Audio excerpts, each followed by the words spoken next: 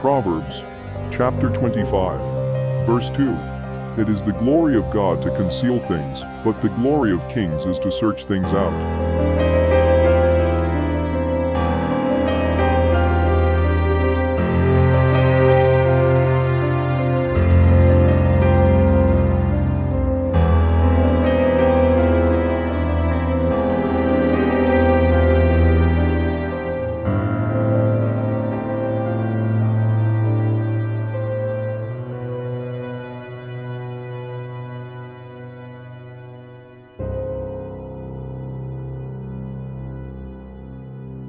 Hello, everyone, and welcome to the first episode of the Cryptid Chasers podcast.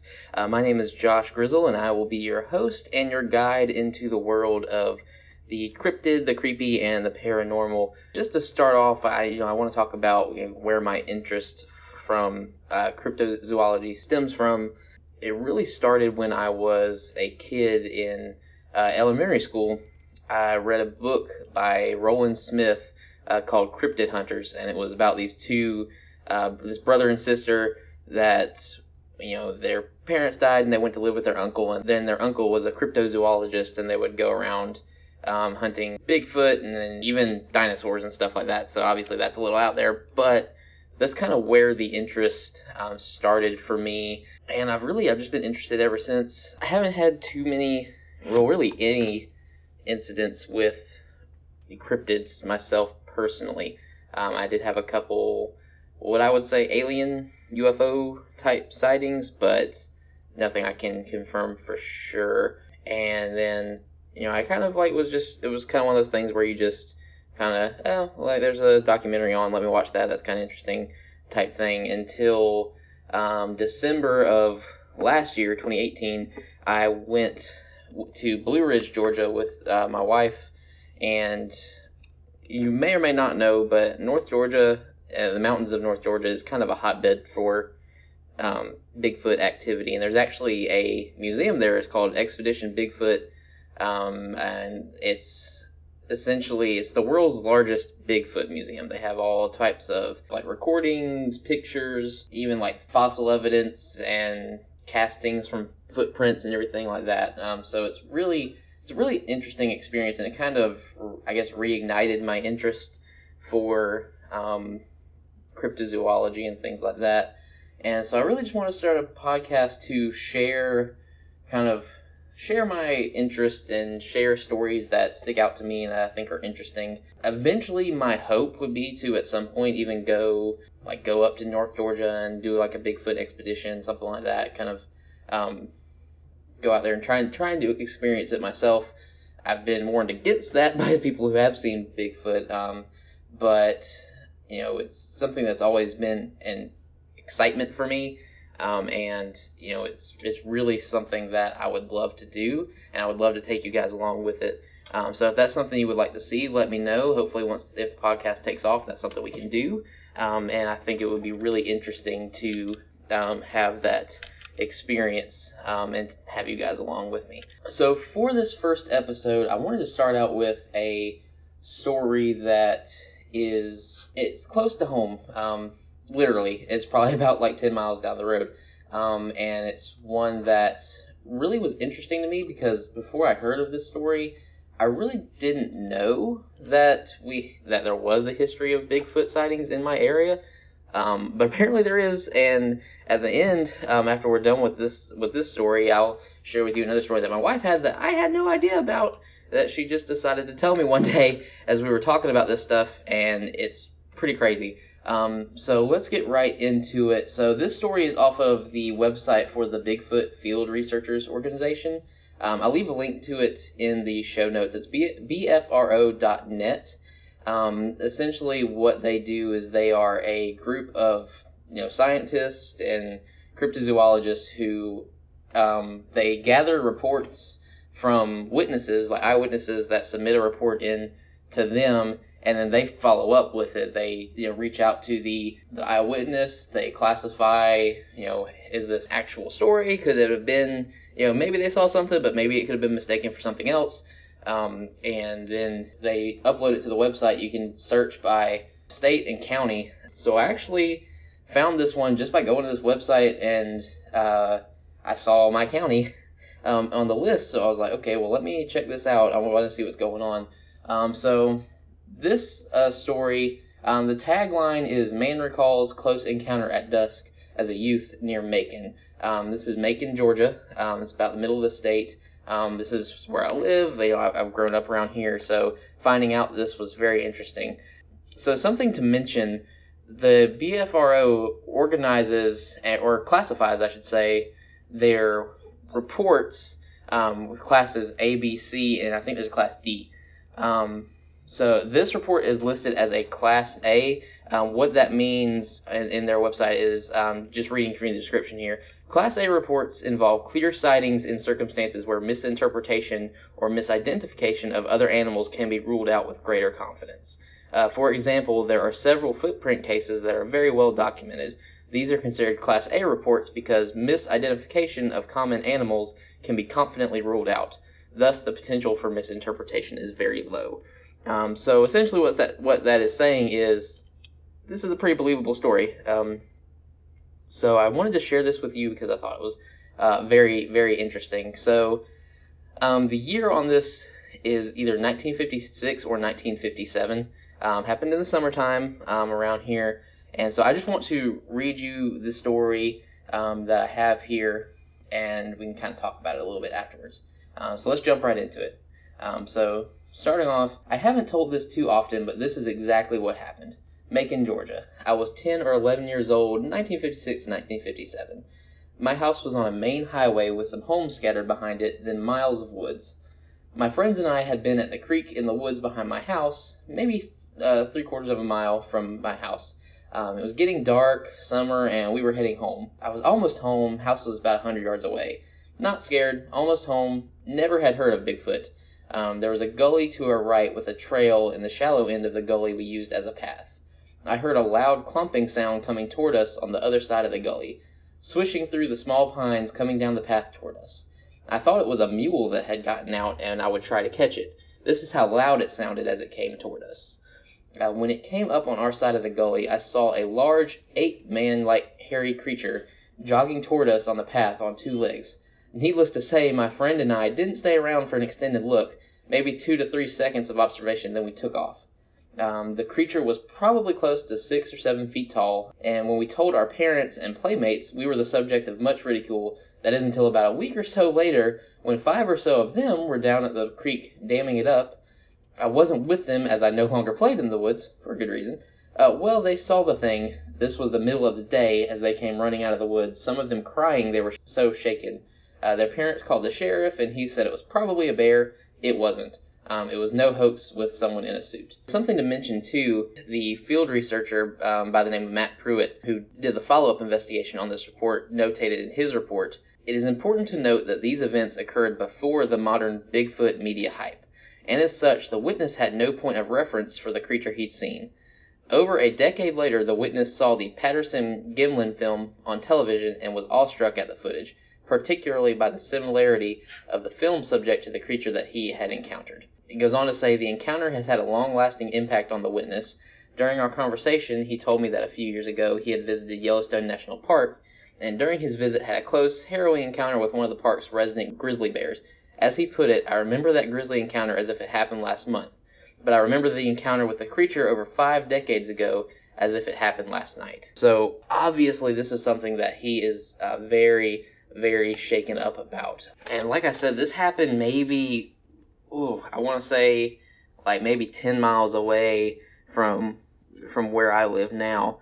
And just the fact that something like that happened so close and I had no idea about it, I mean, was crazy to me. And like the researcher said, it was like 1956, 1957. That was before all this, the cryptozoology craze exploded and went everywhere. So there really is no point of reference. I mean, what reason would he have to lie about it in that case? I mean, I can't think of any other possible explanation for it. That's that story, but I want to follow it up with, like I was telling you earlier, the story that my wife shared with me after telling her about this. And for some reason she had never shared it with me before, but later on she did tell it to me, so I just wanted to mention that. So this was probably about, I want to say probably about 4 years ago now, that this happened. From the way she tells it, she was laying in her bed, she was asleep, and then all of a sudden she was woken up to this extremely loud noise. It was outside their house. They lived pretty close to, it's a wooded area. It's not, I mean, there's a lot of houses around there, but there's kind of like a wooded area in the middle of them. And this actually this is like 2 miles down the road. I mean, it's extremely close. It was the middle of the night, and she said what she heard, it sounded almost like a screaming snarl. I mean, it was a insane sounding noise from what she described. I mean, extremely loud. Almost sounded like bears fighting. And we have some black bears around the area, but not that many. And I doubt it would be two in close proximity that would be fighting with each other. But that's how loud it was. I mean, and it was. She said it sounded like it was very close to where she was at. So obviously freaked out, she wakes her parents up, tells them what's going on, and her mom says it was probably just two deer fighting. So they do have deer around their house. They see them all the time. But I've heard bucks fighting each other, and it's a pretty distinct sound. You hear the antlers clinking, and you hear the noises they make. And from what she described, it did not sound anything like that. From what she's saying, this was a very intense, snarling, growling, yelling noise that she heard. So she went back to bed. They didn't really think anything of it. And then, I want to say it was a few months to a year later, her and her dad were outside doing some yard work, from what I understand, and she heard that same noise again in the woods behind their house. Obviously, she ran inside, because I would too, but her dad stayed outside. He said he didn't see anything, but just from the way she described it, it doesn't sound like anything that I have ever heard, especially from a deer. So that's my wife's close encounter story. I want to finish this inaugural episode off with another story that I came across. It's actually on a part of I-75 that I have driven through a lot. It's near the town of Cordele, Georgia, which is where my grandmother grew up, so I've gone down that way quite a bit. So this is in Crisp County, and this happened in 2011. So there's not a whole lot of information given from the initial reporter. Tagline for it is possible road crossing observed at dusk by a truck driver on I-75 south of Cordele. And again, this is listed as a Class B report. Class B is considered incidents where a possible Sasquatch was observed at a great distance or in poor lighting conditions, and incidents in any other circumstance that did not afford a clear view of the subject are considered Class B reports. For example, credible reports where nothing was seen but distinct and characteristic sounds of Sasquatches were heard are always considered Class B reports and never Class A, even the most compelling sound-only cases. So it sounds like my wife's story would be considered a Class B case. This is because the lack of visual element raises a much greater potential for a misidentification of the sounds. Class B reports are not considered less credible or less important than Class A reports. Both types are deemed credible enough by the BFRO to show to the public. So this story, while it's not a Class A report like the other one, is still considered to be very credible, and it's a pretty interesting story. So the majority of the documentation on here is from the investigator, whose name is Mike Famillet. I probably pronounced that name wrong, but I'll just read this to you because I think this is a pretty interesting one, and an interesting one to end our first episode on. He starts off saying, I spoke with the witness via phone conversation on June 9th. After speaking with the witness, I find him both truthful and credible. The witness states he was driving on I-75 when an 8 to 9 foot creature crossed the highway in front of his vehicle. He says that it crossed approximately 100 to 150 yards in front of him. The creature was crossing from left to right, the left being a dense forest and the right being a pecan orchard. So I do kind of know that area, pretty rural area there.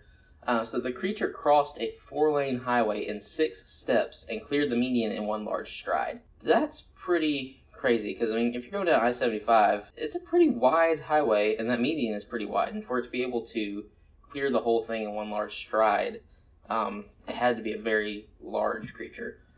He stated that the sighting happened at dusk in foggy conditions, which would be why it would be Class B. There was a break in traffic, and there was one vehicle behind him who could have also witnessed the incident. After the creature crossed the highway, it jumped a 6-foot-high fence by placing a hand on a post and lunging over it. The witness stopped and pulled over on the side of the highway. He stated he has 2 spotlights in his truck. He grabbed one and directed the light into the area of where he saw it jump the fence. At that time, he saw a red-orange eye shine distal to the fence. At the time when he saw the eye shine, there was a low-pitched grunt which was heard. He states, "It still makes the hair stand up just thinking about it." He observed the eye shine for 15 to 20 seconds, and then he knew he had to get out of there. Being a fairly distant encounter, he could not describe the creature other than a bipedal subject covered in dark hair. It looked like a big, dark man. The witness initially reported the sightings to the BFRO. After being referred to by a friend, he has told family members and friends only to be laughed at and called crazy. There were no broken down vehicles along the road. He states that this was not a misidentification and that a bear would not be able to bipedally function and move across the highway that this creature did. So that's the end of that story, but that is a crazy story, especially one, again, that happened, that's probably 30, 45 minutes south of me. Like I said, I know the area where that happened. And can you imagine it being nighttime, you're alone on the side of the road, and you hear that grunt sound, and you see those eyes staring back at you. And I mean, and we've all seen pictures of Bigfoot eyes, and they are haunting, to say the least. But I can't imagine being by myself and seeing those eyes shining back at me. Oof, like you said, it will make the hairs on the back of your head stand up. And it makes me wonder what all truck drivers see, and maybe they don't say it because they don't want to be called crazy, because truck drivers unfortunately tend to get an unfair stereotype to begin with. So it makes me wonder, do they avoid talking about it because they don't want anyone to think they're crazy? But I mean, driving by yourself alone, through rural areas, through the dark, you drive at night and there might not be any other cars on the road. I wonder how often they actually see things like this, whether it be Bigfoot, UFO, grays, or anything like that. I really am curious to kind of dive in and see what they say. So I'm thinking the next episode I might do like a trucker only episode, or find like trucker stories of things that they have seen or witnessed or heard when they've been out on the road by themselves, because I think that could be extremely interesting. So that's going to do it for this first episode of the Cryptid Chasers podcast. Please let me know what you think. Subscribe. Hope for it to be on iTunes and on Google Play. If it's only on iTunes, I'm working on Google Play. But I really appreciate you taking the time to listen. I hope you enjoyed it, and stick around and see what kind of trouble we can get into in the future. So that's going to do it for me, guys. Again, my name is Josh, and thank you for listening.